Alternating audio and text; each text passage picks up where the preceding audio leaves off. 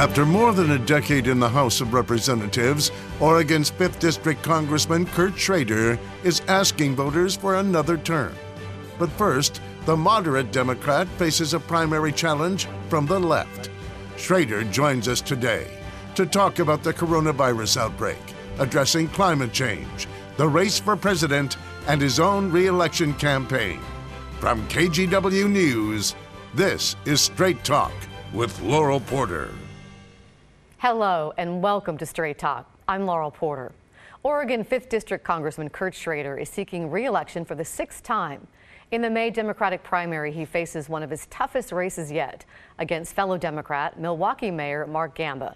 Let's take a look at what the 5th District includes.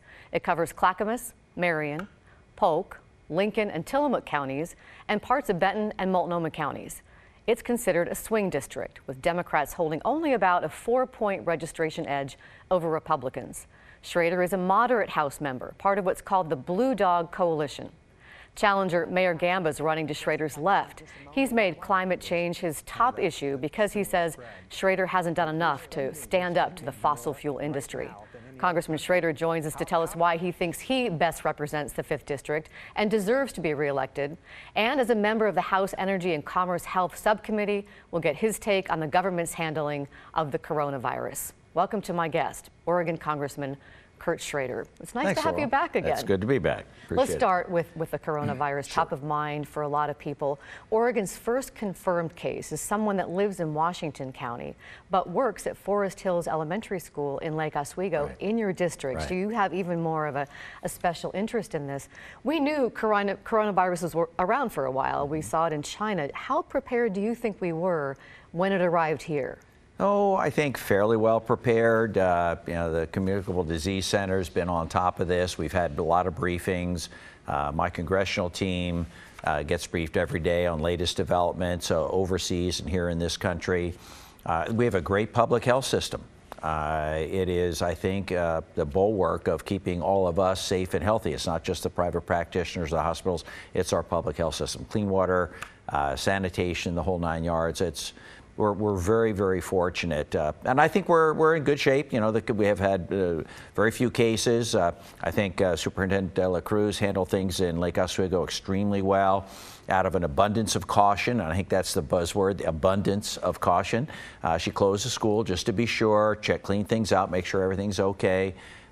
Get more information on who the worker was exposed to, and make calculations from that point forward. I just don't want people to get overly concerned. It's good to be concerned, but if you make this into more than it is, I think you undermine the integrity of the system. And I mean, we're well prepared, and people should feel comfortable. Listen to the CDC. Don't listen to social media. Listen to you guys, CDC stuff that comes out on reputable news channels. There have been questions and concerns, though, about access to testing in Oregon and Washington from citizens and doctors, especially in Washington, where they've been hit harder.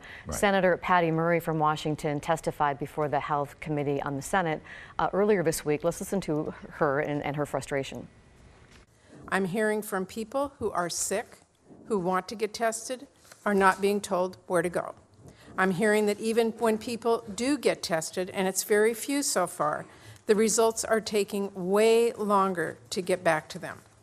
The administration has had months to prepare for this, and it's unacceptable that people in my state and nationwide can't even get an answer as to whether or not they are infected. We're taping this on Friday, and late this week, the CDC is trying to make more tests available. But people are asking, did the failure to provide adequate testing early on allow coronavirus to get a foothold in this country? No, the answer is no. My guess is that this coronavirus has been around for a while. It's probably masqueraded in this country for years as a common cold or the flu that we all know and prepare for every winter, just like we do for other problems that we get with respiratory diseases. So I don't think we're very unprepared. I don't want to politicize this. I mean, the good news for America is just the other day, Congress, both the Senate and House, Republicans, Democrats, President of the United States, passed an $8.3 billion package to make sure the CDC has all the resources that it needs.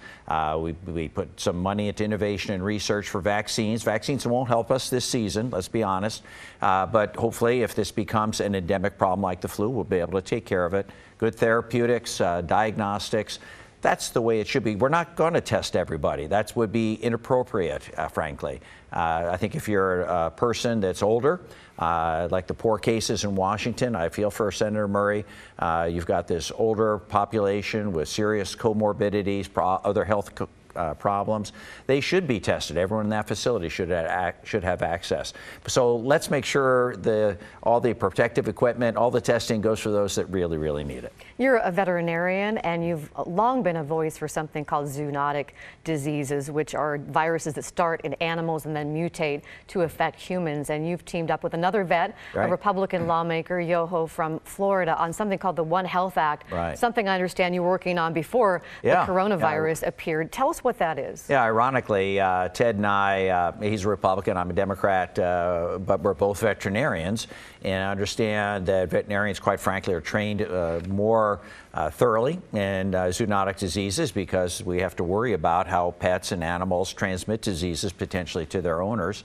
And we've seen a big gap in the coordination that occurs both internationally, nationally, statewide, or at the local level. There should be one approach to these types of issues. We saw earlier where had people interviewing folks coming off the plane in China. The CDC had its protocol. The Health and Human Services people had their protocol. Shouldn't be that way. We should have a much more coordinated approach, involve the veterinary community that knows these diseases from the inside out, environmental people that understand the factors that make people more susceptible, and of course our medical professionals. So I think this One Health approach is probably the smart thing to do. Wish we had it before this. We'd hopefully be a little more coordinated and allay a lot of people's fears. You have a final message about coronavirus to Oregonians? Yeah, be smart, but be measured in your response. You don't need masks unless you're, seriously ill or older, and you don't need to clean out the grocery shelves, for goodness sakes. Your kids are probably very, very safe. Even in China, kids under 10, 0 deaths. Kids under 19, 0.1% of the population that's had serious problems. So everyone please sit back, be smart, but be measured in your response. Let's shift gears and talk about climate change. Mayor Gamba, one of your opponents, has made that a central part of his campaign. To build his case, he says Milwaukee is one of the most friendly states when it comes to friendly cities when it comes to climate, and it will run on 100% renewable energy by 2035. And he calls your approach to climate change lukewarm.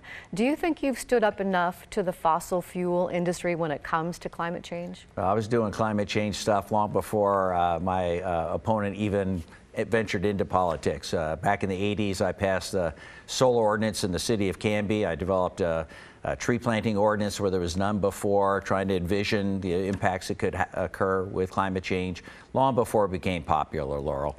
I voted on cap and trade bill back when I first came to the United States Congress, supporting investments to make sure that we could get to more zero emissions over a period of time, big investments in renewable energy. Nearly lost my election over that, by the way, but it was the right thing to do, and I do that again. And that's why right now I'm tired of the rhetoric. I mean, it's one thing to wave a flag around and say we're going to do this overnight. That's not going to happen. Let's make sure there's a bipartisan approach that can stand the test of time. Look what happened at the ACA. Great bill getting whittled away because we couldn't get bipartisan support. So I'm partnering with a friend of mine, colleague from West Virginia, Republican from West Virginia, coal country, to get our country down to carbon emission standards that be near zero in our power plants by 2050, kind of mimicking the timeline we have here in Oregon for the discussion we've had here. The goal would be to make some huge investments in research, technology, and innovation over the next 10 years to give all energy sectors the opportunity to become, carbon neutral or zero carbon emissions from those power plants. I think it's a worthwhile endeavor. We've got some environmental groups on board. We've got some industry people very interested. and hopefully have legislative language within a month or so. Well, let's take a look at some of the things that you mentioned that are in that bill that you're working on. It includes 10 years of public and private investments in clean energy innovation and infrastructure development. The scale of federal investment will be in the tens of billions of dollars annually. There would be a federal clean energy standard. Power companies would have to start meeting clean energy goals within 10 years. The power sector would achieve an 80% reduction in emissions by 2050. You know, a lot of scientists, activists, citizens say, we don't have 10 years. We need to be doing something right now. Doesn't this take too long? This is right now. This is how you get the ball rolling. We can, again, be slogans. Green New Deal isn't going to happen. That has zero support in the Republicans, zero support from the President of the United States. It's not going to happen. Are we going to argue about this for the next 10 or 15 years? I did cap and trade 10 years ago. We haven't done anything since. There's been no bipartisan efforts. This is the only bipartisan effort, Laurel, that'll actually get things going right now. And within that time span, we can make a huge difference. I think, I'm talking to some of my Democratic colleagues that are engineers. We're engineers, now members of Congress. They see carbon capture out of the atmosphere as possible. I mean, that's a game changer for our country, for the world. And if we don't develop smart carbon sequestration or carbon capture techniques, we're still going to be at risk because China and India are huge players. But your bill doesn't seem to have any teeth in it. Even your press release says these aren't regulations. Are these just suggestions? No, these are standards, clean energy standards, and we'll set it up where there's a glide path. If you're not on that glide path within the 5 to 10 year span, your plant will be shut down. And people ask, well, why would you give taxpayer dollars, tax breaks to the very companies that got us into this in the first place? Well, I would argue that these companies didn't purposely pollute the atmosphere. Back in the day, no one thought of carbon emissions as a problem at all. Global warming has come on in the last 20, 25 years, as I mentioned at the outset. So let's bring them back into the fold. If they want to survive, because they're not surviving. The utilities are moving away from some of those sources of energy at this point in time. There's a built-in incentive for those guys to come to the table, and there are economies in the South that just depend on this. You know, it's easy for us in the Pacific Northwest to talk about renewable energy. When I first got elected, I went to Congress, and I was sitting next to a buddy of mine, new Democrat from Ohio, and said, John, isn't it great? We just got elected, overwhelming Democratic majority. We can work on renewable energy together. We campaigned on that. He turns to me and goes, what are you talking about, Kurt? I'm 98% coal. I'm from Ohio. I didn't campaign on renewable energy. We have to get people like that on board. A lot of Democrats are also criticizing you for a vote that you made last summer not to raise the federal minimum wage from $7.25 an hour to $15.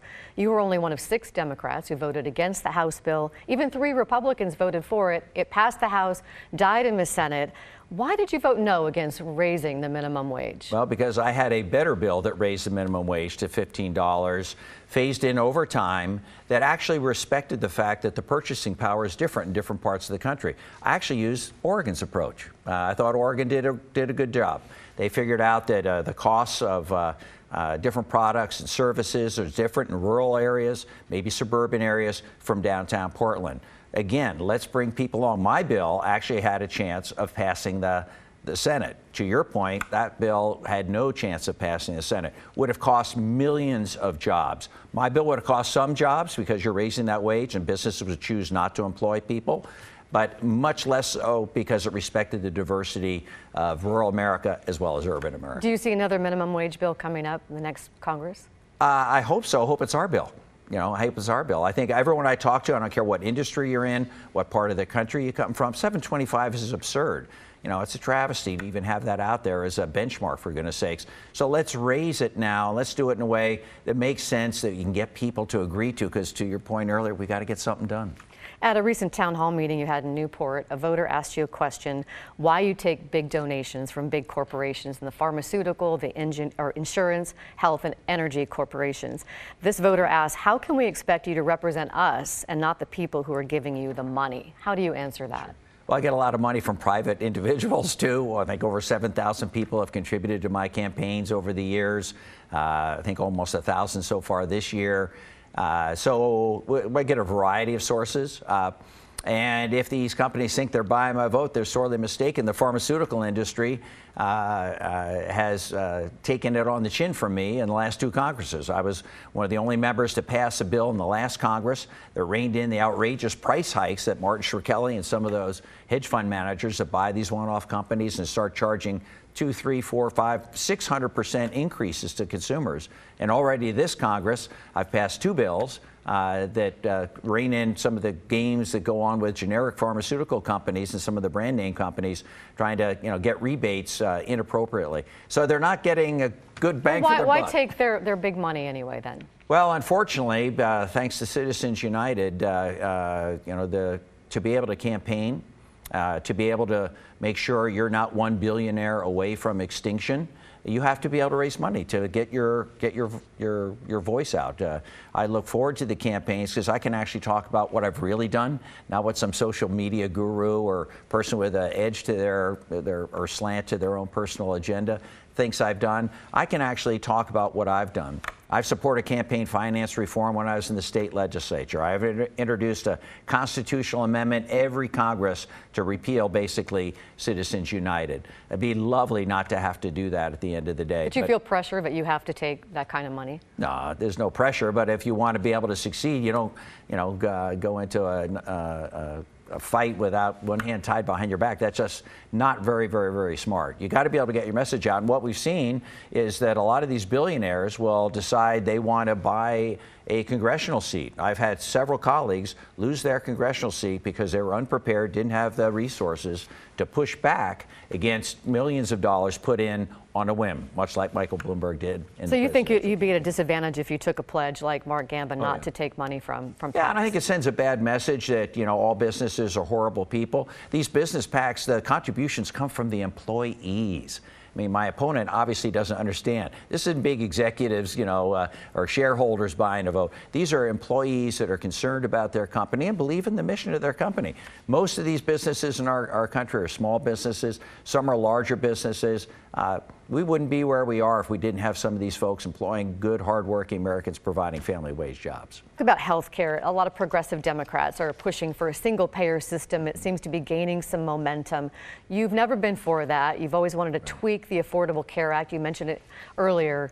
Why? Why not a single-payer system? Well, actually, a single-payer system is losing momentum, Laurel. What is happening is people are waking up and realizing that Medicare for All gets rid of Medicare.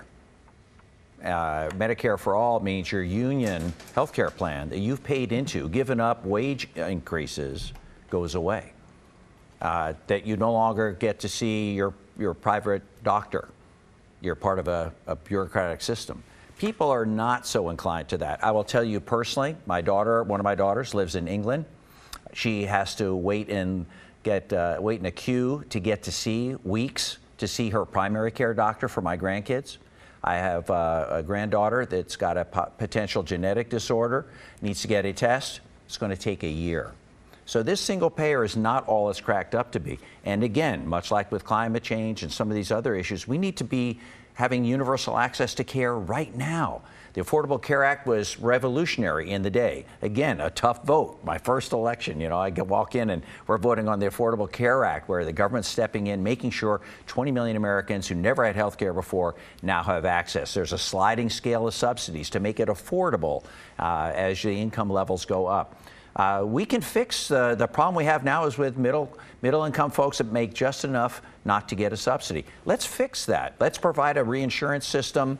Let's make sure that we have the cost sharing thing figured out. Let's give the states some waivers. These HSAs may actually play a positive role for that type of middle income group. I had a bipartisan approach to that in the last Congress, got it almost to the finish line, then we ran out of time. Congress adjourned. But there's a way to do that and get universal access right now.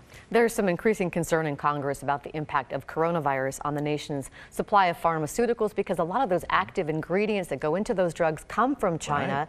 So you're working on a bill to try to all of them. Work on concerns. I think that's eye-opening to a lot of people, but you want to try to help alleviate some of those concerns with the drug supply chain. How? Well, our committee, the Energy and Commerce Committee, my health subcommittee, had several folks come in. One was an author of a book called China RX.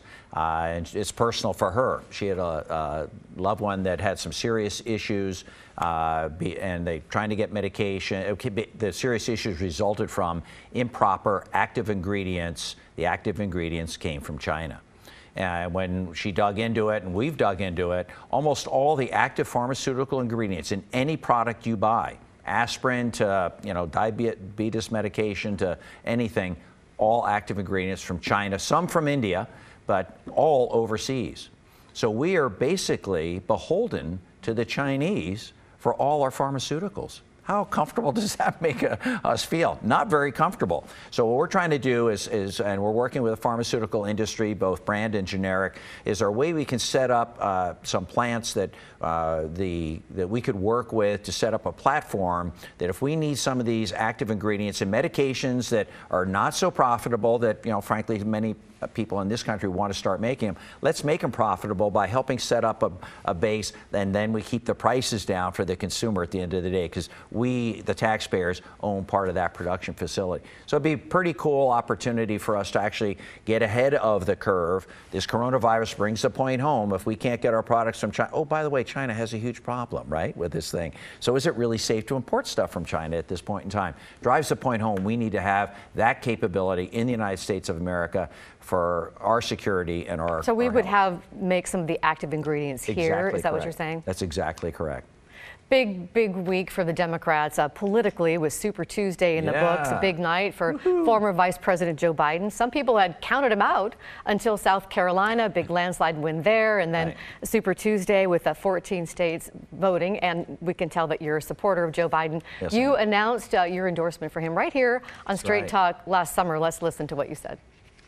Well, there's only one candidate that can beat Donald Trump. And I think if that candidate doesn't materialize at the end, Democrats will lose, and we'll have President Donald Trump for another 4 years. We need a president that can bring us together, get working men and women back into the Democratic fold if Democrats are going to win. Well, you said that there's only one person that can beat Donald Trump. Who is that person? That's Joe Biden. There's Joe Biden. So do you think he'll be the eventual nominee? It's down to really Bernie Sanders and Joe Biden now. Well, I supported Joe Biden, so I hope he is. We've got a good contest going on. I welcome the contest. It's important to get all the ideas out there, and it helps you develop your platform and get a feel for where America wants to go. But again, as I said then, and I'll say it again now, the reason Democrats lost the presidency is because working men and women in the trades and first responders walked away from the Democratic Party. We need someone who can relate to them. Some people thought, oh, Michael Bloomberg could do it. I don't think Michael Bloomberg relates to the average American like Joe Biden does. You got to have confidence in your leaders. That's a problem with the current president, to be very honest. This president needs to exude confidence. Stuff like coronavirus or dealing with Iran, the China issues we just talked about, pharmaceutical issues. We need someone that can inspire confidence in our country. And there is only one man that can bring working men and women back, and that is Joe Biden. It's not about, is he the best? Do I like him more or less? Who can beat Donald? If you're a Democrat, who can beat Donald Trump? Do you think Bernie Sanders could beat him? No. And who would you pair up with Joe Biden as far as a running mate? Well, I don't know. I'll leave that to the rest of my Democratic colleagues to figure out. Hopefully something that would complement what he brings to the table in terms of seniority and statesmanship and understanding the process. Maybe someone a little younger, a little different portfolio. We'll see. Just about 30 seconds. What if Bernie Sanders is the nominee? What do you think that means? What's the impact?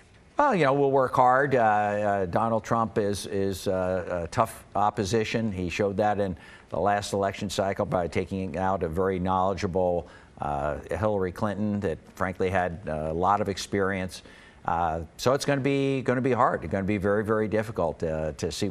We'll have to work exceptionally hard. I just hope he can appeal to those working men and women I talked about. Congressman Schrader, thank you for being here on Straight Talk. It's always a pleasure to have you here. Thank you, Laurel. We want to let you know that we will have Congressman Schrader's Democratic opponent, Milwaukee Mayor Mark Gamba, on the show in April. We want to thank you for watching and listening. And don't forget, there's that QR code again to download our new podcast. You can also go to wherever you get your podcast normally. Just search for KGW Straight Talk. And we'll see you next week for Straight Talk. Have a great week.